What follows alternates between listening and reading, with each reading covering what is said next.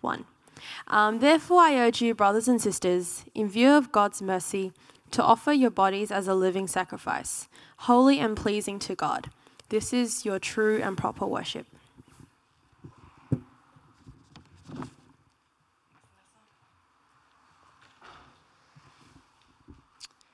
Hi, how is everyone today? Good? So quiet, wow. So we've been going through a series as a church called Spiritual Vitality, where we focus on different disciplines. If I could get the slide up, that would be great. Different disciplines that we should be walking out in our daily lives as Christians. And this week we are focusing on servanthood. But of course, I think you guys all know that servanthood doesn't mean just simply doing the things that we do at church one time a week, but it's something that we continuously need to walk in. And today we're going to explore that is actually God's intention, God's design for us to walk in a constant posture of worship from the right motivation. And before I go into that and explore the details of the verses in which we talked about just earlier, I want us first to take a look at Genesis, and Genesis 3 in particular. So if you don't have your Bibles, I encourage you to, or if you have your Bibles, I encourage you to open it up. If you have your phones, open that up as well. Genesis 3. Because it's important for us to take a look at this to sort of frame where we're going to launch into together as we look at the scriptures. Because in Genesis, what we see here, especially in Genesis 3, is an undoing of God's perfect plan for humanity. And even though Genesis 3 is short, there is actually 7 things that we can find within these scriptures that the devil did in order to take people away from God. And we're not going to focus on all 7 things today. That's, I've spoke about that before. But we're going to focus specifically on one thing. And that is, what was the temptation of Adam and Eve? Because it's very important for us to realize, because that same thing, I believe, is the root of most sins in our lives today. What was the temptation? I used to believe that it was the knowledge of good and evil. Adam and Eve wanted to acquire knowledge. But then I realized it's kind of part of the puzzle, but not quite. Perhaps it's the fruit. The fruit was delicious looking. It was pleasing to the eye, so therefore they just couldn't help themselves and they just took it and ate it. But I believe that's part of the puzzle, but not quite. I believe the answer actually lies in Genesis chapter 4. So I'm just going to go through a bit of Genesis and then we'll land at chapter 4. Now the serpent was more crafty than any of the creatures the Lord God had made. He said to the woman, "Did God really say, 'You must not eat from any tree in the garden?' And the woman said to the serpent, 'You may eat from the trees of the garden, but for the fruit of the tree which is in the midst of the garden, God says, do not eat it, or shall you touch it, lest you die.' Then the serpent said to the woman, 'You will not surely die, for God knows when you eat of it, your eyes will be opened, and you will be like God, knowing good and evil.'" The temptation for Adam and Eve wasn't necessarily just the knowledge of good and evil, and it wasn't the delicious looking fruit. It was to be like God.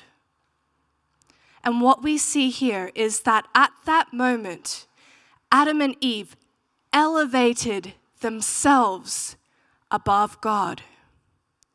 And so we see a cascading effect that happens through the generations. You see it through the Old Testament. And we know, and we'll talk about this, what Jesus did in order to, release us from that. But then we also see the effects of that in our lives sometimes today.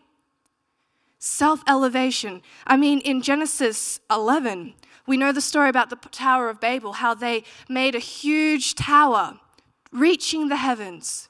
Why did they do that? The Bible says that they wanted to make a name for themselves, to be above God, self-elevation. And The beauty of the gospel is that Jesus is called the last Adam.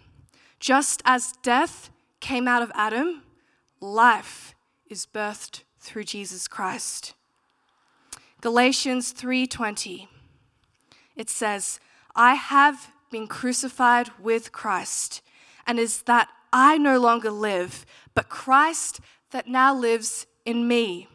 And the life in which I live in the flesh, I now live in faith in the Son of God who loved me and gave himself up for me.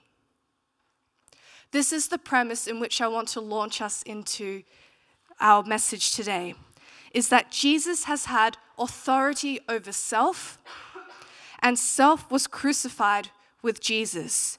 And the beginning of true servanthood requires a submission to Jesus under his authority.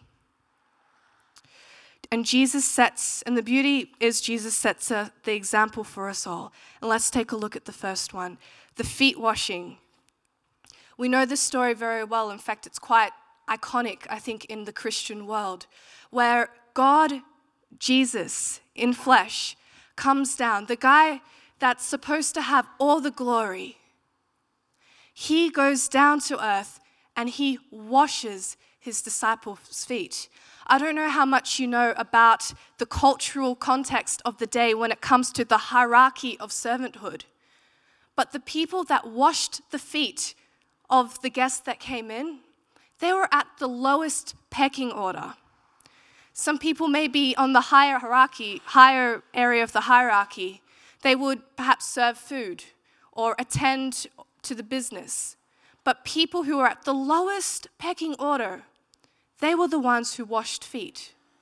Yet Jesus gets on his knees and he washes his disciples' feet. And he says in John 13:14, now that I, your teacher, have washed your feet, you should wash one another's feet. I want to ask you, we don't really have that society structure, I guess, within our context. We don't have slaves, we don't have necessarily servants waiting on us. But what could that look like in our modern context? If we are called to walk as Jesus did, to wash each other's feet, what does that look like for our context? And I was thinking about this. It could be simply serving the homeless. I've got a friend. She's in Melbourne. She's married now, and her husband, and I really admire her for this, her and her husband have a heart for homeless people. What they would do is they would go into the city at night, afternoon, night, and they would talk to homeless people that were there, start conversation, get to know them. And then after they build that relationship and they get to know the personality, they invite them over to their house for dinner. Now, there are many reasons why people don't do that. You don't know if your stuff will get stolen. You know, you're inviting a stranger in. But yet this is something that God has really impressed upon their heart. Perhaps it's sacrificing your time for someone, even though it's inconvenient for you. I think sometimes we take servanthood not very seriously. We do it only when it conveniences us. But that's not the type of attitude and heart that Jesus desires. So the attitude of servanthood should really underline the whole Christian life. Jesus modeled it in all through his ministry. And if he modeled it, it should really be the way in which we behave and walk as we journey through this life. So Matthew 20:26, Jesus tells us, whoever wants to be great among you must first be your servant, just as the Son of Man did not come to serve, but to serve, and to give his life as a ransom for many. See, Jesus turned what the world saw as greatness upside down. So he had every reason to elevate himself, but he chose the road of the servant. What does true servanthood look like? Romans 12:1, we have it on the screen. It says here, therefore I urge you, brothers and sisters, in view of God's mercy, to offer your bodies as a living sacrifice, holy and pleasing to God. This is your true and proper worship. This verse really sets the pace for our understanding of true servanthood. So let's take a look at some key principles. J.B. Phillips rephrases the verse, and he says, "With eyes wide open to the mercies of God, I beg you, brothers and sisters, as an act of intelligent worship, give up your bodies as a living sacrifice consecrated to Him and acceptable by God." So the first thing we're going to look at is in view of God's mercy. In other words, when we serve, it is in view of all that God has done for us, all the grace He has given us, the love that He's poured out, all the blessings we have in our lives. This deals with the servant's motivation. A true servant of God does not serve with an eye on gaining something from God. Rather, it's servanthood because of all that God has done for us. Too often, Christians, and myself included, we serve God from the wrong motivation. It can be out of a sense of duty. I do this because, well, the Bible tells me so. And I am doing the right thing if I'm a Christian and I'm doing this, out of a desire to gain acceptance. People are going to like me more when I serve. I want people to see me loving because I want that image for myself. Out of a drive to gain points with God. God will bless me if I serve Him. I want a good job. I want a good family, a big house. I want a spouse. I want, whatever it is. Sometimes our attitude and the way that we approach servanthood, is we want to gain something from God. And the last one is out of a need to prove something to others. Internally, we might not be feeling good enough about ourselves, so we constantly try so hard to serve and to do things, but really it's because we have a need within us that's not being met. We are internally feeling insecure in who we are. See, understanding God's love, grace, and mercy is the key to true servanthood. It is because I've been blessed by God. It is because I've been accepted by God. It is because God has extended His rich mercy upon my life that I now serve Him. Second is living sacrifice. So in other words, it's an ongoing sacrifice. We looked earlier at the Garden of Eden and chapter 3, Genesis chapter 3. And if you do go down a bit lower than the verses that we just looked at, we'll notice that Adam and Eve, they felt ashamed. So they hid from God. But what did God do?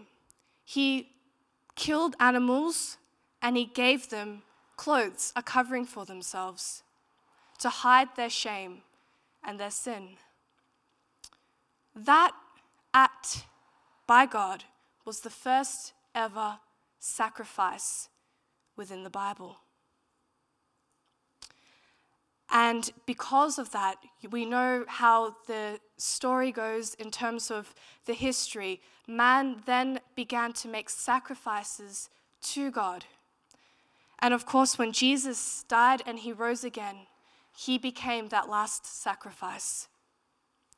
But interestingly, in this verse, it says that we are to give up ourselves daily as a living sacrifice.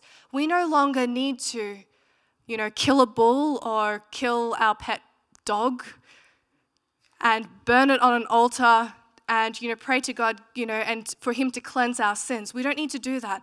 But what this verse does tell us is that we are to offer up our lives as a living sacrifice. And in the Old Testament, often when somebody would make a sacrifice, the smell, the aroma that would go out from the sacrifice was said to be considered soothing to God. I want to ask you, how does your aroma smell? How does your living sacrifice smell? Next slide. Is it acceptable to God? When we are sacrificing, when a sacrifice is pleasing the Lord, it will be a soothing aroma. So true servanthood, that's what I'm encouraging you guys to think about today. What is true servanthood? Let's have a look at what it is not. So, self-righteous service. Next slide, please. Number one, it comes from human effort. It requires external rewards. Jeremiah 13. It's one of my favorite verses, and you might have heard me mention it before. But Jeremiah speaks to the nation of Israel, and he says to them, "My people have committed two sins. You have forsaken me, the spring of living water, and you have dug your own cisterns." So cisterns in those days were these large barrels in which they kept outside of the house. And during the raining seasons, the rain would come down and it would fill these barrels. And during the dry seasons, it meant that the family could draw water from that barrel to bathe, to drink, to cook with. And Jeremiah says to the people, "You've committed two sins. You have forsaken me, the spring of living water, and you have dug your own cisterns." The issue with cisterns is that it leaks. It is unsustainable. The water goes in, but when the sun comes out, it scorches the water. But we have an option. Jesus is the spring of living water. Jesus has the life that we desire. So when it comes from self-righteous human effort, it's like we're digging our own cisterns. We can be doing all the right things, but the motive is wrong. And eventually we get tired and we wonder why we feel dry. Highly concerned about results.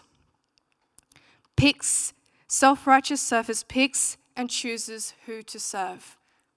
So there are some people we have in our lives that we will serve wholeheartedly, and others perhaps, maybe they're a bit below you. They pick and choose who to serve. It is affected by moods and whims.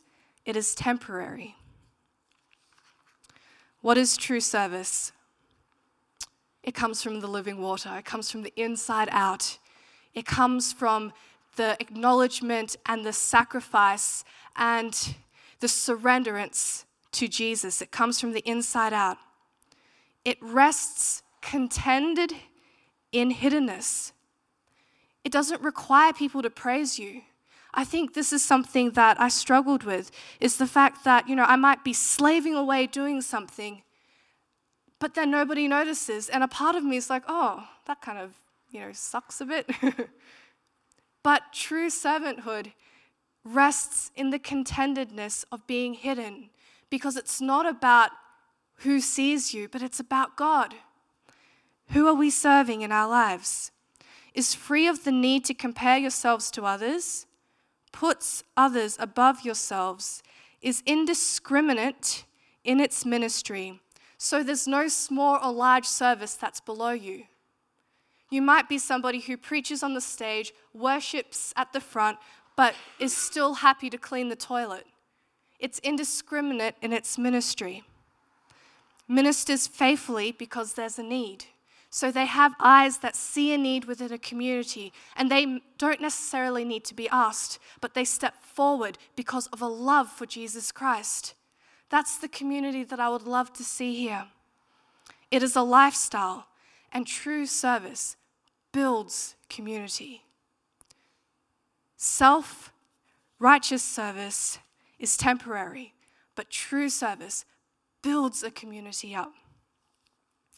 and we learn to go beyond the feeling that we deserve results for our effort for others. True service works humility into our lives. It is out of the overflow of devotion, and it requires a surrenderance of self. Next slide. So whatever you do now, church, as we leave here today and as we reflect on our lives, work at it with all your heart, as if you're working for the Lord and not for man. Since you know that you will receive an inheritance from the Lord as a reward. It is the Lord Jesus Christ you are serving. I don't know if many of you guys know this, but every single time leading up to a sermon, I get so nervous the week before. I can't sleep. I get these headaches because I clench my teeth too tightly. I get dreams about it. Like, I actually go through the message in my dreams, which is terrible because in your dreams you always muddle everything up, and then it sort of gets you a bit, I guess, out of step on the day. But this is something that I've struggled with. And every single time when I come before God, He challenges me. Who are you serving? Are you serving man or are you serving me? When I start thinking about how people are going to receive the message and whether or not I'll say things the right way, because I have a tendency sometimes to say things backwards. God reminds me, are you serving me or are you serving man? And I think that's something that we need to continuously remind ourselves.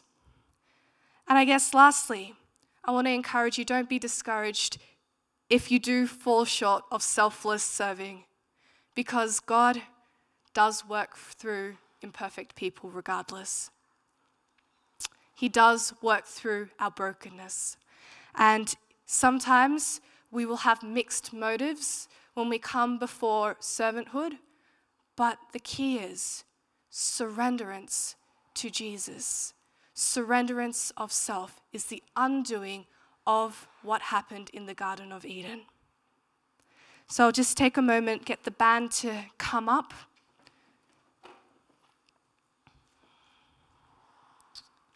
And I want to encourage you, just take a moment, let's close our eyes and just have a little bit of time before you and God.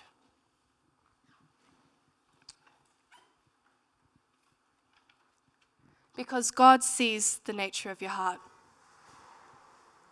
If we are to be the living sacrifice that is spoken about in Romans, because when that happens, and we start to walk in that, when our lives become that soothing aroma, when we start to live out true servanthood, our whole lives become an act of true, beautiful worship that goes beyond what happens here on a Sunday. But the way that we live and act and treat one another, it shifts and it changes. That is the heart that Jesus desires. So I encourage you right now, just between you and God, say, God, I want to surrender. I want to surrender self. The enemy thought that he had us when he tempted Adam and Eve, and they made that bold decision to elevate themselves and defy God's plan. But Jesus came and He defeated that. We have victory over that because of Jesus. And us as the community of God, the body of God, we just need to acknowledge and surrender daily. It's a living sacrifice. It's an ongoing sacrifice that we need to do daily.